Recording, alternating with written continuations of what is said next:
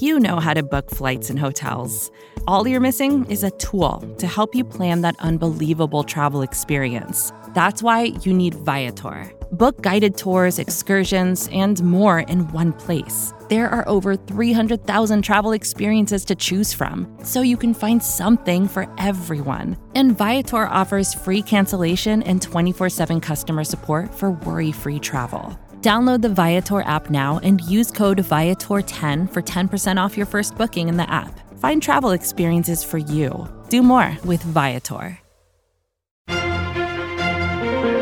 Good morning and welcome to the SB Nation NFL Daily Kickoff. I'm Rob Stats Guerrera. It is Tuesday, August 3rd, 2021. Let's kick off your day with the biggest stories in the NFL. Do you remember when Carson Wentz was going to wait to have surgery on his injured foot, also known as 2 days ago? Well, that lasted about 24 hours as we got news on Monday that Carson Wentz actually did undergo surgery on his foot and could be out anywhere between 5 and 12 weeks. Head coach Frank Reich said that Wentz had an old injury in his foot that could go back as far as high school, and over time, the broken bone in his foot came loose and caused pain.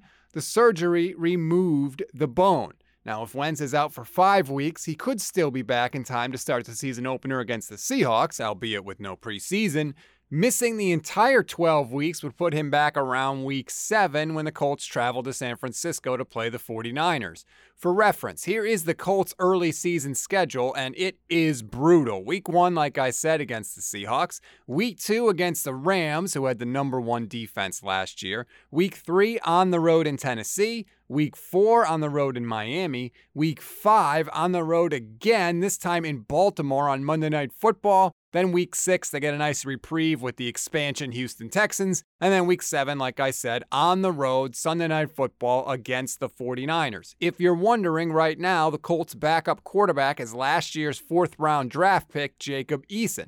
The word yesterday was that the Colts are not going to make a move for a veteran quarterback, but in Chicago, Nick Foles did have maybe the best time press conference in the history of football yesterday.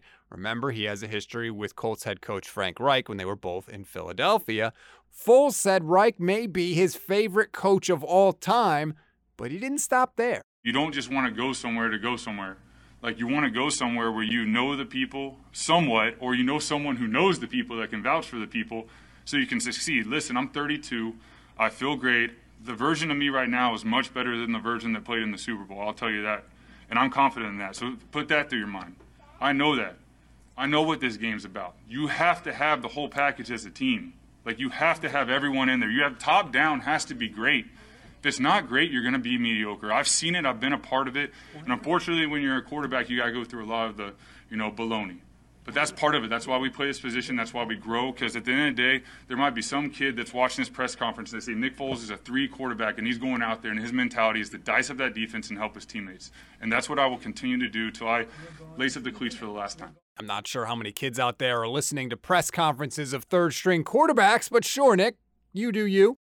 In Minnesota, the Vikings are signing a quarterback you've never heard of. That's Northern Arizona's Case Cookus after a tryout earlier this week. The Vikings placed Kirk Cousins, Kellen Mond, and Nate Stanley on the COVID-19 list Monday, which left Jake Browning as the only other available quarterback on the team.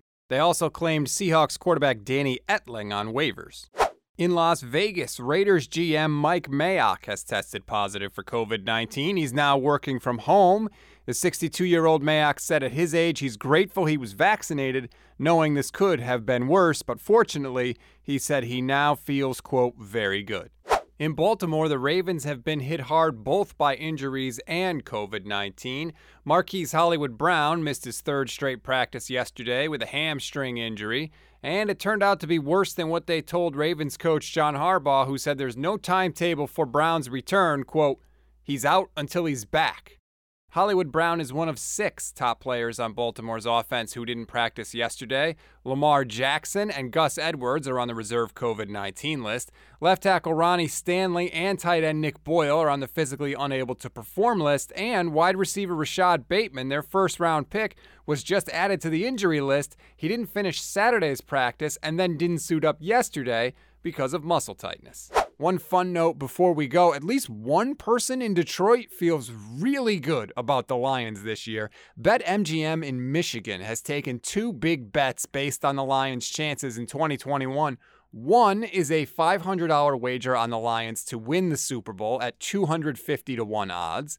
The other is a $1,000 bet on the Lions to win the NFC Championship at 100-1 odds. So that would be $125,000 if the Lions win the Super Bowl and $100,000 if they get there. When you owe a bookie a lot of money, and he say blows off one of your toes, you still owe him the money.